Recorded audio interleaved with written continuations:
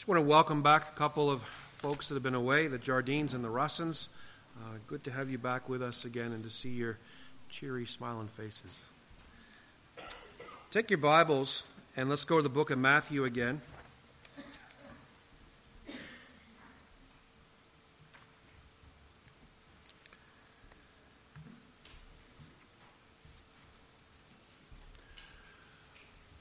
We often ask each other, how can I pray for you? Something you hear people say once in a while, and maybe in a text or a message or an email, we find out, how can we pray for each other? How can we pray for each other? Scripture clearly calls us to pray for each other.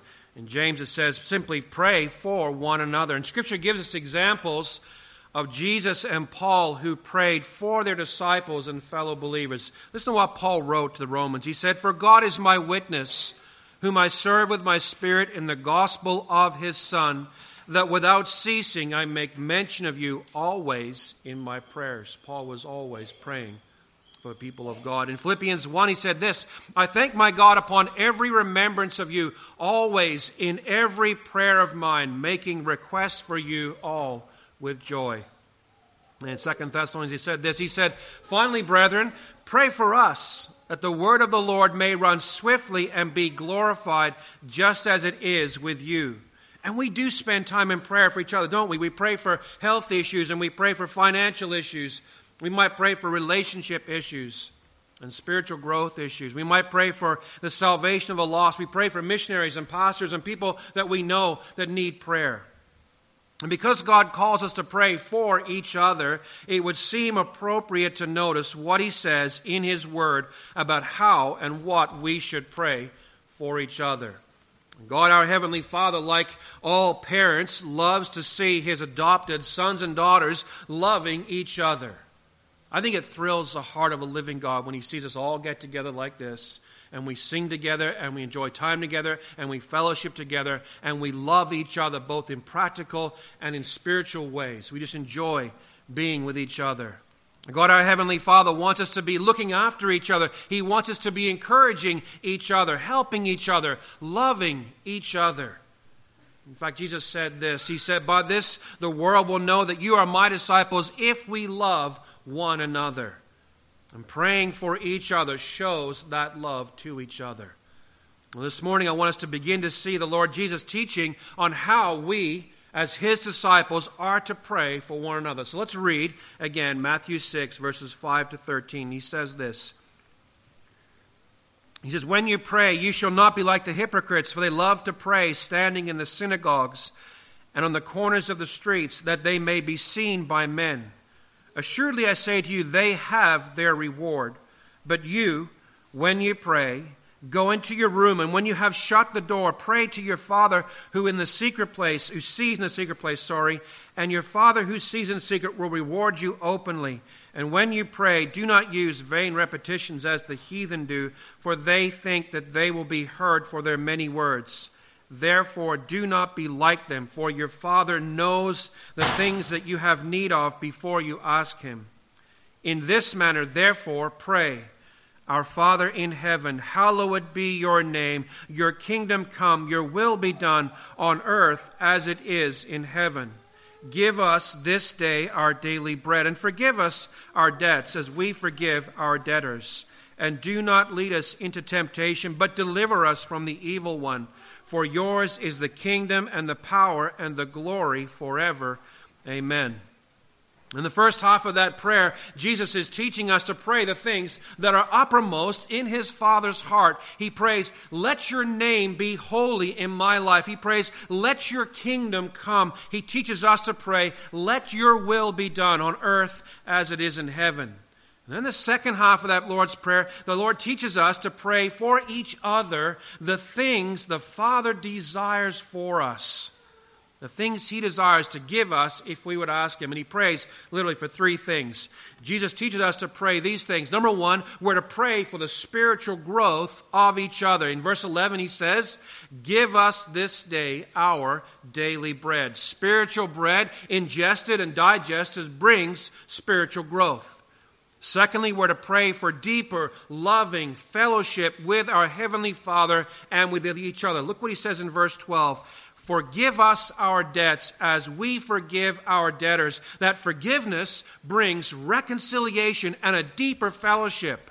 We're to pray for protection against the evil one. He says, do not bring us into, and the idea there is the presence of temptation, but deliver us from the evil one. So we're to pray for protection for each other from temptation and future sin.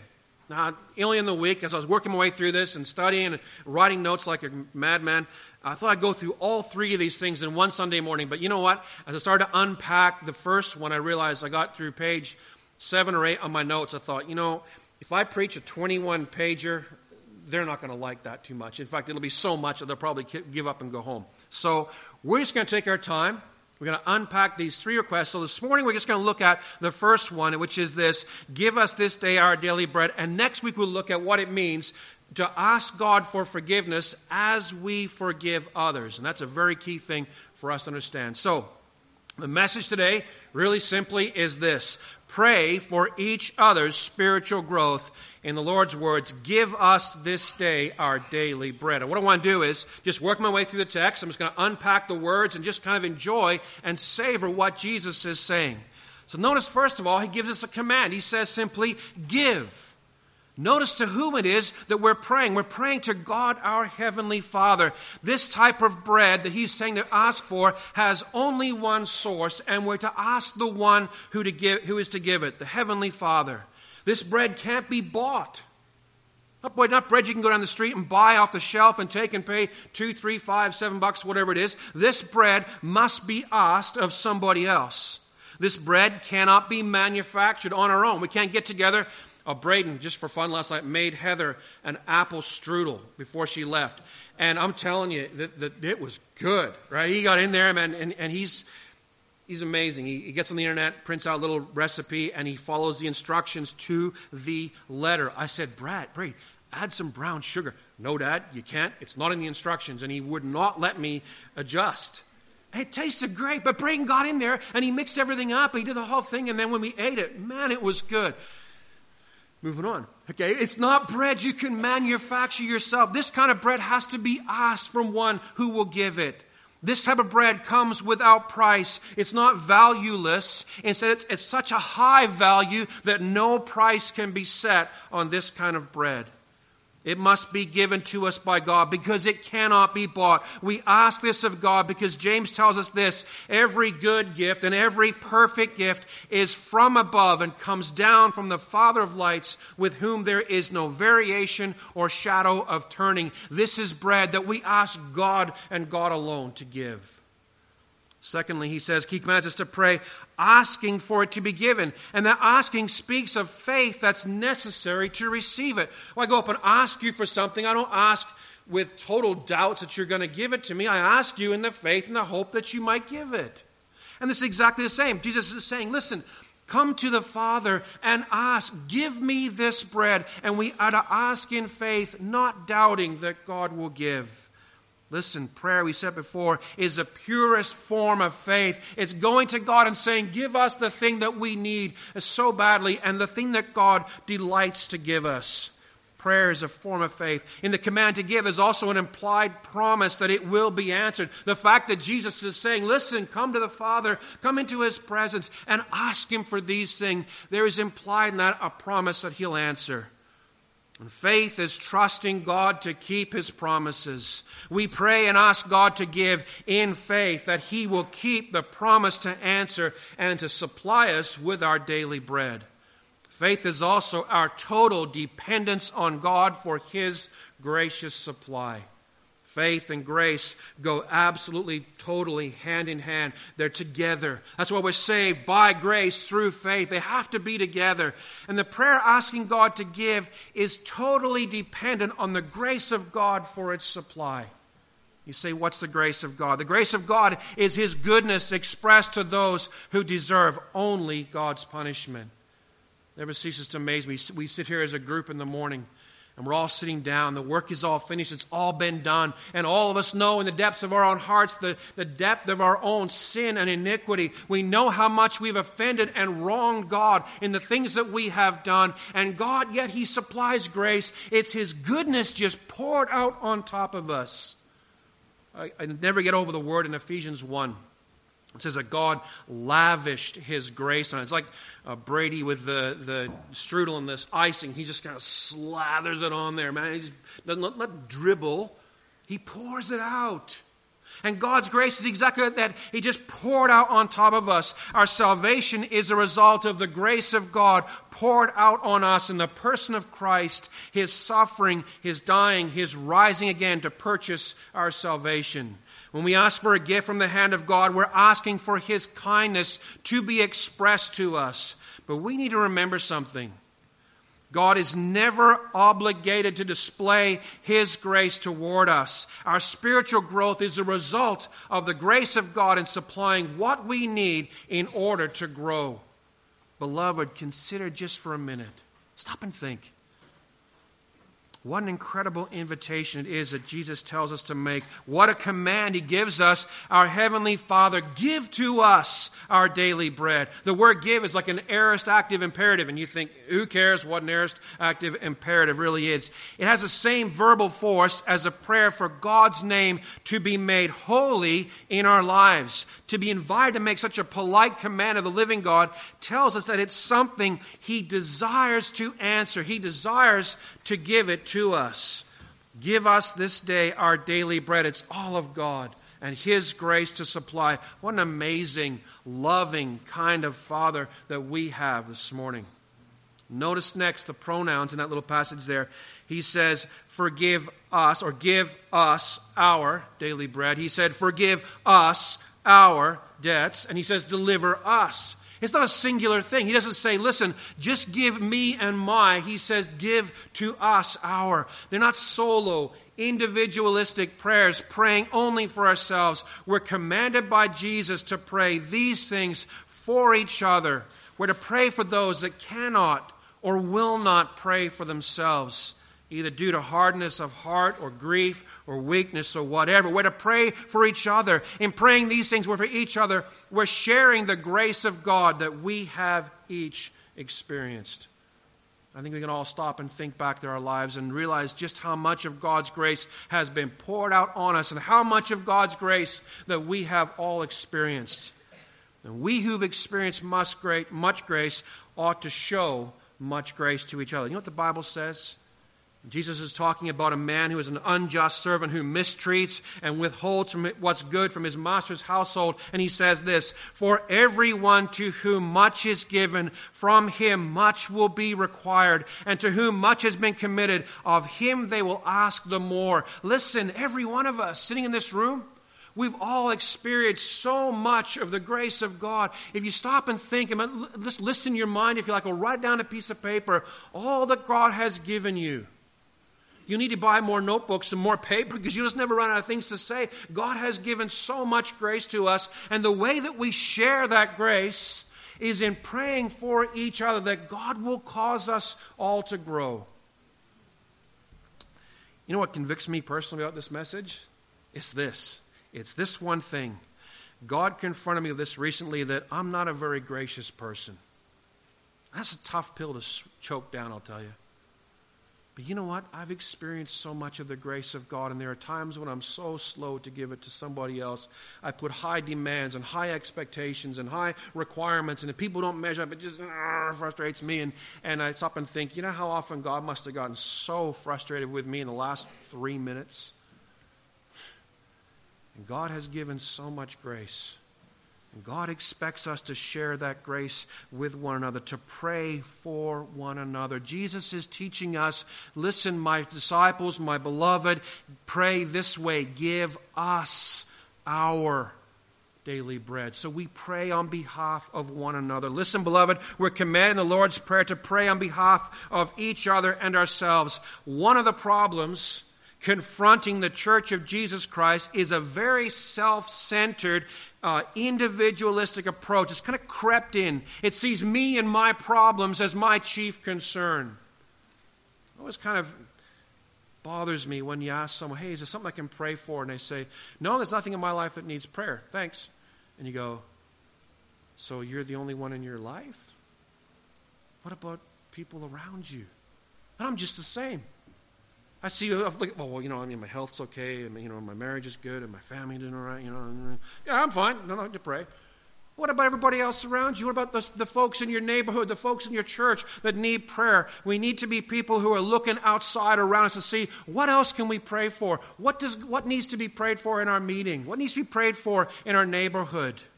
Listen, the church is a corporate body made up of individual parts, and we need each other. And each part needs to be praying for the other part, so the other part does its work and works together to build up the body together. And listen, outside of dying for one another, the purest form of love that we can show is to plead for God's grace to be working out in your life and mine. To plead that God, in His grace, will cause us to grow, will cause us to love Him more, and to fall more in love with each other and more in love with God, and to serve with bigger hearts and kinder hearts and more loving hearts. I don't know about you, but when someone sends me a text or an email telling me that they're praying for me, it's love and it's encouragement, and it means the world. When you pick up that little thing and you just hear those little words, praying for you today, what can I pray for? That just cheers me on to keep going. Jesus is commanding us to pray for each other and for ourselves. These are prayers we pray for each other on a daily basis. This speaks to us of a loving fellowship that we have as believing brothers and sisters to pray for one another. Next thing I want you to notice, he says, pray this day. Give us this day our daily bread. Now, the idea here is bread that's sufficient only for the day in which we receive it. That doesn't imply that God's supply is poor or weak or lacking or it goes off quickly. It tells us that we're to be constantly depending on God's supply. We need it every day. We're to be dependent every single day to ask for the growth-giving bread that we need. God, who designed us and created us, knows the human heart and its tendency towards independence and self-reliance. I'm so like that. Man, I can just deal with it myself. Hey, don't worry about it. I got it covered. Don't worry about that, And you know what God keeps doing? He says, okay, and puts his foot out, and I go, bang, on my face. So God can say, now, did you still want some help? And he helps me up. But we're like that, aren't we? We say, you know what, I've got this, it's okay. But what God is saying to us and what Jesus is saying in this prayer is, pray this day. Give us this day our daily bread. Keep being dependent on God. Keep on your face before God. Keep seeking His gracious supply. We need its supply for not only our spiritual growth, we need God's supply for our spiritual dependence, to keep going back to God and depending on Him for more. The necessity of praying this day, each day, is to regularly remind us that apart from God, we can do nothing. You know what John 15 says? It says this, I am the vine, you are the branches. He who abides in me and I in him bears much fruit, for without me you can do nothing. Take your Bibles, just flip over for a second to the book of Ephesians. There's a great little prayer that Paul prayed. Well, not one. There's a couple of great prayers that Paul prays in Ephesians. There's one I just want to quickly look at. Ephesians 1.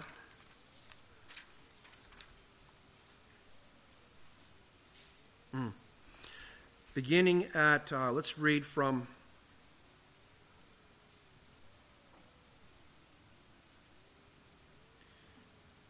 verse 15.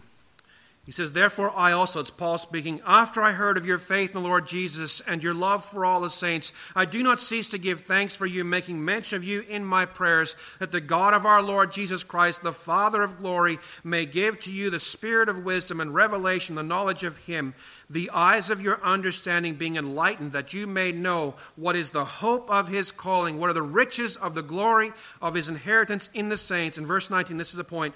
And what is the exceeding greatness of his power towards us who believe, according to the working of his mighty power. Do you realize? You don't draw a breath without God's power at work. Your brain doesn't function for 1/10 of a second without God's power at work. The reason why we need to pray for daily bread is because we need that supply every day. We need to go back again to God again and again and again, constantly depending on Him for that feeding, that supply that causes us to grow. We need to do it every day, because if God were to supply all that we needed for this whole spiritual journey, we would soon forget our Heavenly Father who supplies it. If God were to supply full maturity the moment we ask, we would quickly become proud and self-righteous and boastful. Jesus commands us to pray this day so that we would be always dependent on Him for the supply of bread for growth. Beloved, we need our daily supply of bread from the Father. Next thing I want you to notice is this. It's the kind of bread He says to pray for. He says, give us this day our daily bread. It's not the best rendering of the word. The word's a very unusual word in Greek. It goes like this, epiousion. And you say, oh, who cares? It's a Greek word. It only comes up, I think, once in the entire New Testament. And Matthew used it in giving Jesus' prayer to say this. It's the idea of for this day, or the idea of a very necessary thing. So what they found in ancient Greek was a shopping list, believe it or not, of somebody going to buy bread and going to buy necessary food. And it was this word used there to describe the bread they needed to buy. It was necessary bread. It had to be eaten the same day. It was required for that day. And what it teaches us is this, that this bread is a staple, that's a daily requirement. It's a vital requirement for the health and sustaining of our lives. There are some things that we all enjoy as treats, periodic enjoyment, the rich food, the fancy food, the finer wine, the best meat, all that kind of stuff. But there are other kinds of foods that are just a staple requirements, daily, necessary food. We need water, we need vegetables, we need fruits, we need protein. All those things are necessary for the right balance of a healthy diet. And daily bread, necessary bread, is one of those requirements that helps us to grow and maintain our health. So daily bread speaks of a vital necessity that we require that only comes from God's hand. This is something we cannot live long without. In this Christian spiritual walk of faith, following the Lord Jesus Christ, we need the daily necessary supply of spiritual bread for the journey. Which brings us to the bread itself. Give us this day our necessary bread. Now, I'm going to disagree with about 60% of the guys I looked at and read on this passage here. Most of the scholars and commentators will say this is speaking of bread like that's in the basket, physical bread. And I'm going to say this is not primarily physical bread, wheat, yeast, milk, that kind of stuff put together.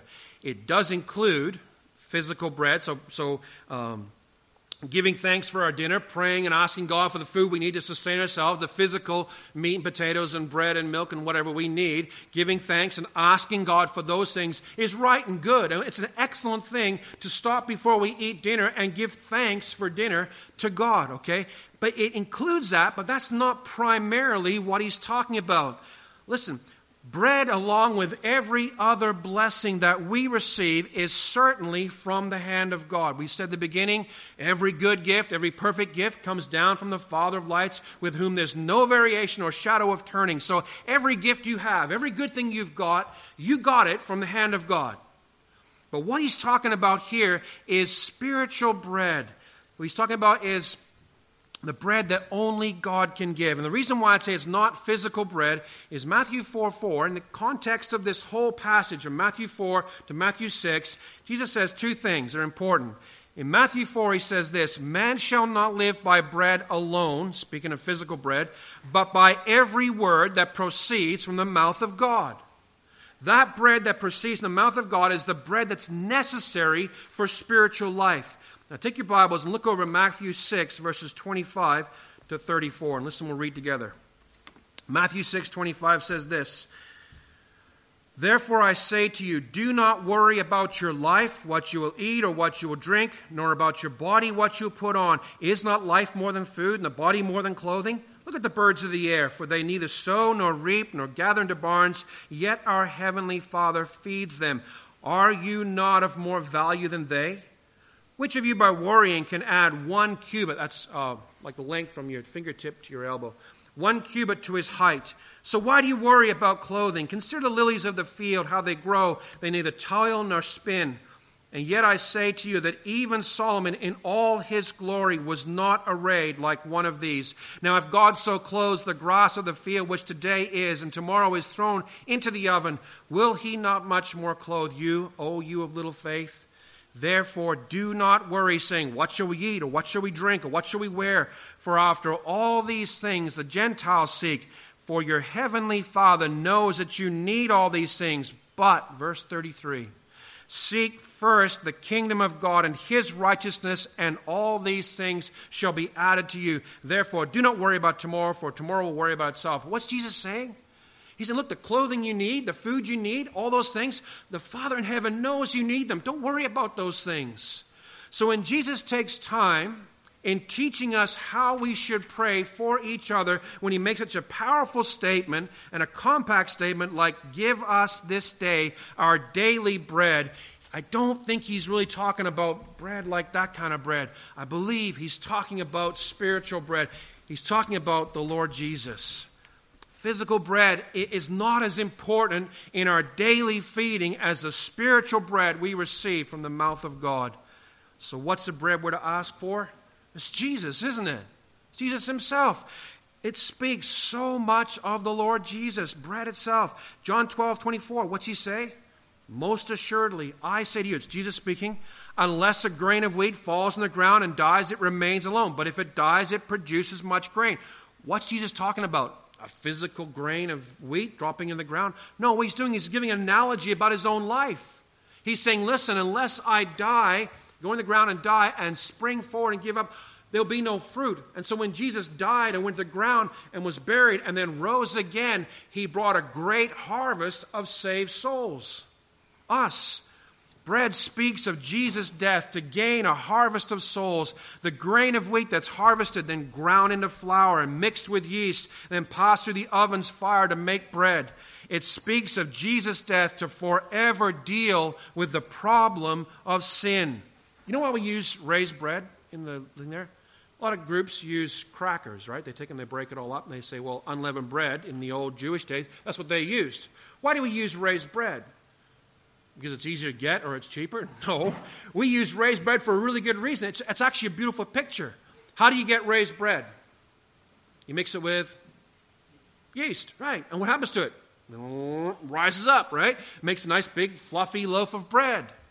And when you put that piece of bread that's all doughy and sticky and still rising up, if you don't stop it, what's going to happen? It's just going to keep getting bigger, right? Well, what you do is when you push it all down, you put it into the oven, the heat of the fire of that oven forever stops and arrests the development of that yeast in that loaf. And what it's a picture of, when we see that bread there, it's a picture of the fact that when Jesus died on the cross, his death under the judgment of God forever dealt with sin. It's finished. Jesus was the bread of life sent by God, who knew no sin, but he was made to be sin for us. He was crushed by God's wrath against us.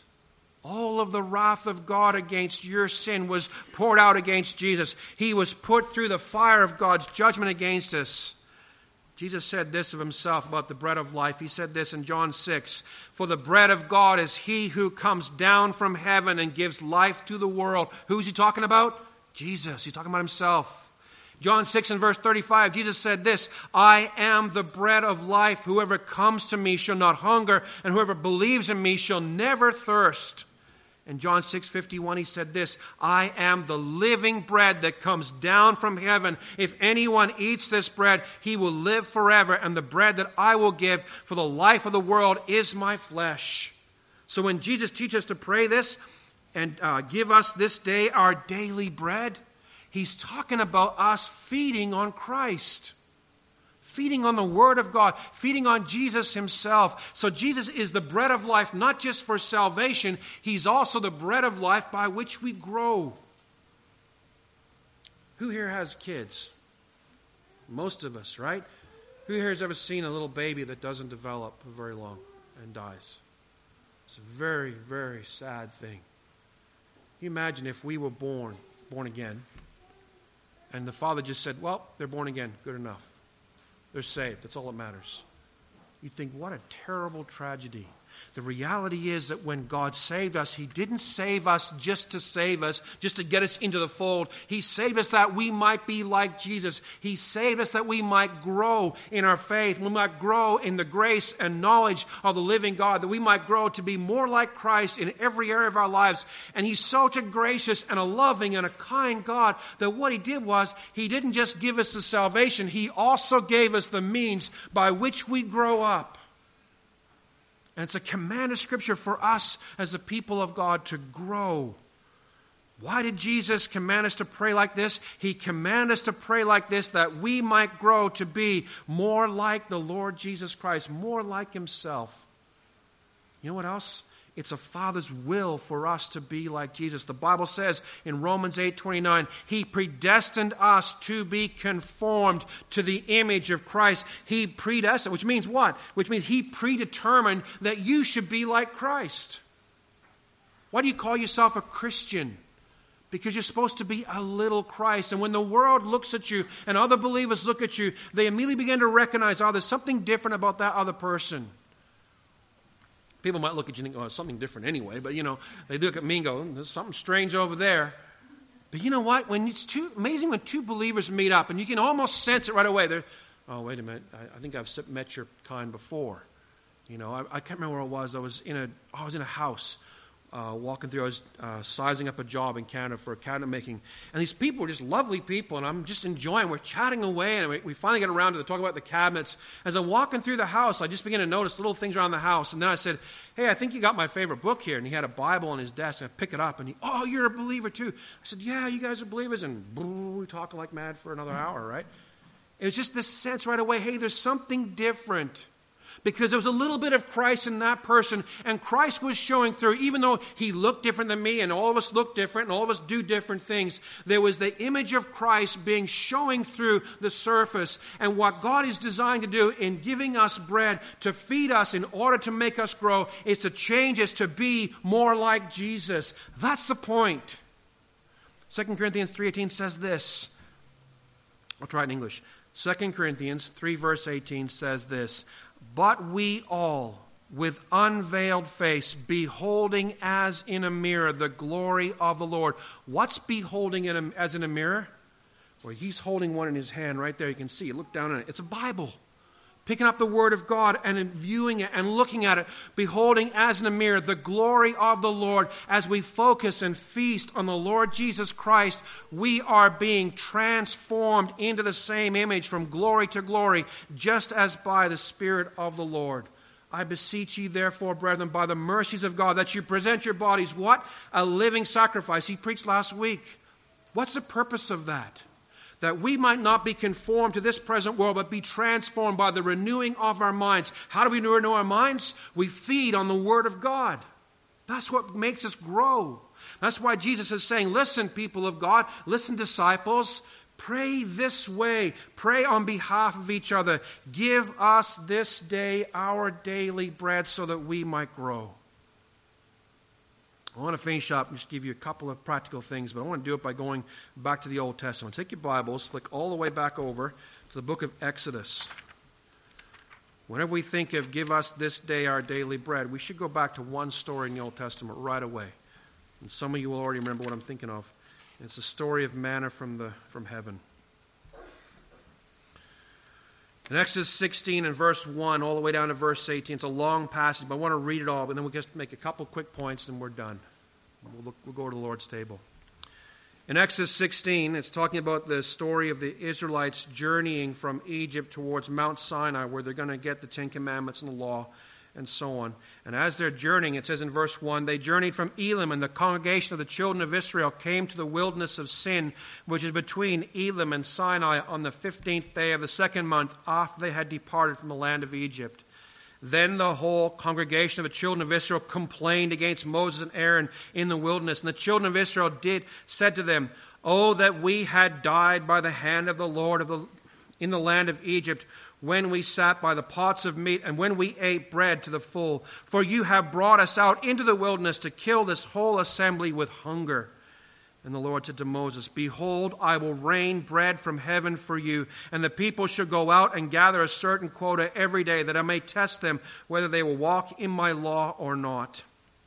Flip down to verse 13. Talks about the quails came up at evening and covered the whole camp. In the morning the dew lay all around the camp, and when the layer of dew lifted off, there on the surface of the wilderness was a small round substance as fine as frost on the ground. When the children of Israel saw it, they said to one another, "What is it?" For they did not know what it was. And Moses said to them, "This is the bread which the Lord has given you to eat. This is the thing which the Lord has commanded. Let every man gather it according to each one's need, 1 omer for each person according to the number of persons. Let every man take for those who are in his tent." And the children of Israel did so and gathered, some more and some less. So when they gathered, they measured it by omers. He who gathered much had nothing left over, and he who had gathered little had no lack. Every man gathered, each one according to one's need. I want to make a couple points, and they are this. Verse 3, there's a hunger for bread in order to survive. They had a hunger. They went out in the middle of the wilderness. They've been going for a couple of days, maybe a week, and they've got nothing to eat, and they're hungry. And for us, there needs to be a hunger in our hearts for the bread of life, for Christ himself. There must be a hunger to grow in grace. There must be a hunger to grow to be more like Christ. What are we singing? Ancient words, ever true. You know, the idea there is that we be filled with the Word of God so that we might grow. Give us this day, Father, our necessary bread that we might grow. There is a hunger in the hearts of the people of God for the bread of God. There must be a hunger for the bread of life. You know what Jesus said? He said in Matthew 5, "Blessed are those that hunger and thirst for righteousness." For what? They'll keep going hungry? No, they shall be filled. When we hunger for God's Word and we go there longing to get a bit more, so we grow a little bit more and we see that God's work in life, you spend some time in the Word of God, you give yourself a month, maybe 2 months, and you watch the way that your heart is before the living God, and you invest some time every single day hungering and thirsting, pleading with God to feed you with His Word as you open it and you read through it, and I guarantee at the end of that 2 months, you're going to say, "Man, look how much God has given me." It's a promise of Scripture. Jesus said, "Hey, I want you to pray. I want you to ask my Father for the bread that fills you, the bread that gives you growth and life." There's got to be a hunger there.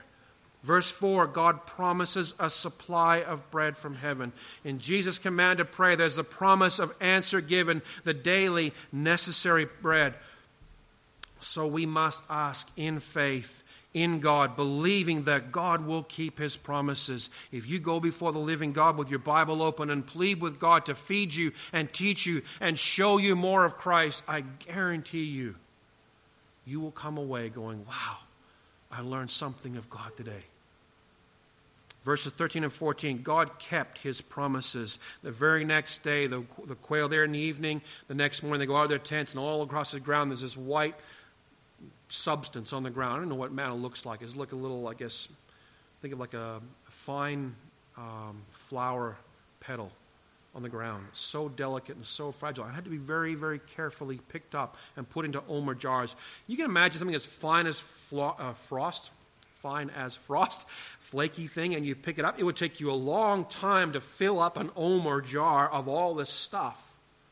And they had to pick it up carefully. And God kept His promise. You know, the Bible tells us they got to Canaan, they crossed over the Jordan River, and that was the last day that manna fell from heaven. And you know what the promise for us is in that? Every single day, God will feed us if we go before Him and go out and gather up and feed ourselves. The promise is that the supply will never run out until we stand face to face with Jesus. And the Word of God, the paper and text Word of God will be there, and God the Son will be there, the Word of God in flesh.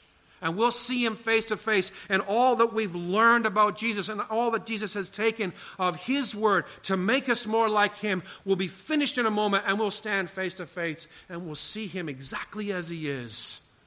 God will keep His promise to keep feeding us all the way through this wilderness journey, and it is a wilderness journey that we're on. But I want you to notice also in verses 16 to 18, there is the responsibility for the men of Israel. For them, the men were to go out in the morning and gather, each one according to their needs, to minister in order to be able to feed and minister to their families. For us, men, start with us, men, go and gather according to the need of your family and minister to your families. There is a tremendous responsibility and requirement for us of men to get up in the morning with the living God and the Bible open. It doesn't have to be in the morning. You can do it whenever fits your schedule. I like the morning. It's when my brain seems to work the best. Got to work with what you got, right? Get up. They had to go out and gather it up. They had to gather it carefully. It wasn't just to scoop up mud and manna and toss it in the pail and go inside. They had to carefully pick it up. It was to be gathered. It was the responsibility of the men. Men, it's our responsibility to be gathering every day from the hand of the living God bread that we can feed our families with and sit down with them and open the Word of God with them and feed them day by day, bit by bit. Our first responsibility is to pray. Our second responsibility is to go and gather. It's time in the Word of God, gleaning from the Scriptures to feed ourselves and feed our families. It's time searching the Word of God to learn more of Jesus. We ingest and we digest the biblical food by reading it, by studying it, by meditating on it, by practicing it. He prayed, he mentioned at the end of the song service about putting it into practice. How quick we are, isn't it, to read it all up, study it all, outline it, highlight it, make notes, and make up a sermon or two, and get all a nice pile of notes and shove it in a binder and throw it on our shelf and go back to doing exactly what we did the day before. And what's James talk about? The guy who sees and doesn't do.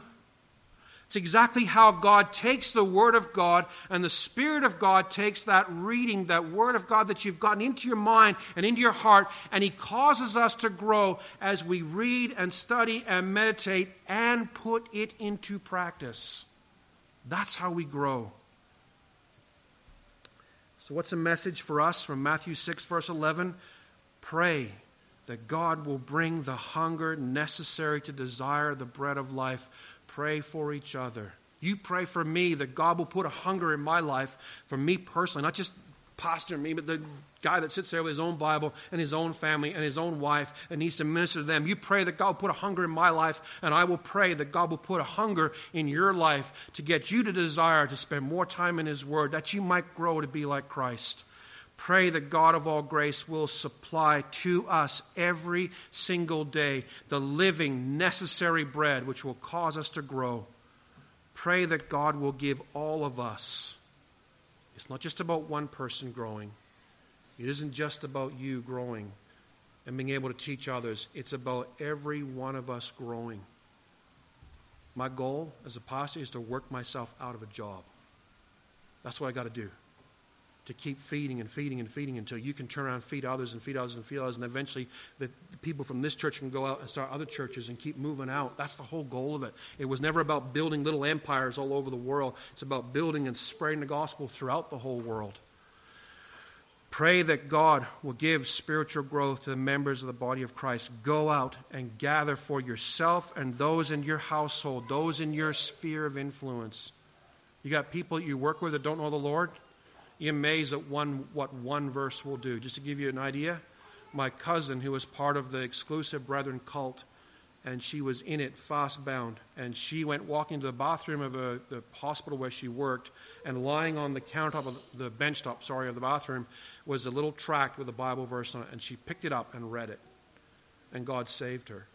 And she got up, and she actually left the exclusive brethren, which was just radical for them. They couldn't even understand why she would leave. She left because she got saved, because somebody put a Bible tract with one verse on it. You got friends you work with that don't know the Lord? A Bible verse that you share with them, that God has used to minister to your life and feed you and cause you to grow to be like Christ. You share it with them. We go and we gather, and we also gather to minister to others, to see that others grow too. And finally, we pray that God the Holy Spirit will take the raw material of His Word and cause the spiritual growth of the body of Christ. Jesus said to them, pray, give us this day our daily bread. Let's pray together, and then we're going to go to the Lord's table.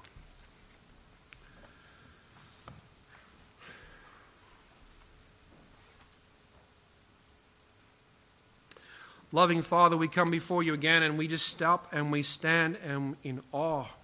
Oh God, you are the God of all grace. Father, every breath we draw, every time our brain makes a movement, Father, every muscle we flex and move, Father, everything about our existence is because you have grace and you cause those things to work. And Father, we recognize each one of us as we look back into our own past for a moment and consider our own sinful history. We recognize how great we are as sinners, how great a sinner we were. And Father, we realize that your grace was lavished on us and you saved us by your grace. You saved us because Jesus, the bread of life, came. And Father, as we look at that little loaf of bread on the table, it reminds us so much of Jesus' body that was given for us. And Father, we thank you so much for the Lord Jesus Christ who went into a grave, having suffered all the wrath that was due to us. And Father, we rejoice and we give you thanks that he triumphantly walked out of that grave 3 days later. And Father, we marvel as well at the grace that you have given to us. You've given us not only the Lord Jesus Christ for our salvation, you've given him to us in order that we might grow. Father, help us to feed on Christ as we feed on his word. Father, we pray for the spiritual growth of this church. Father, for all of us, we pray that you would put a deep, gnawing hunger within us to know more of the Lord Jesus, to know more of his word, Father, to walk closer to him, to worship him with every part of our lives. Father, we cry out to you for growth. And we ask you, O God, give us the strength to go and to gather and to feed one another. We ask you these things, Father, giving thanks in Jesus' name. Amen. Just take your Bibles. We're going to flip over to 1 Corinthians 11.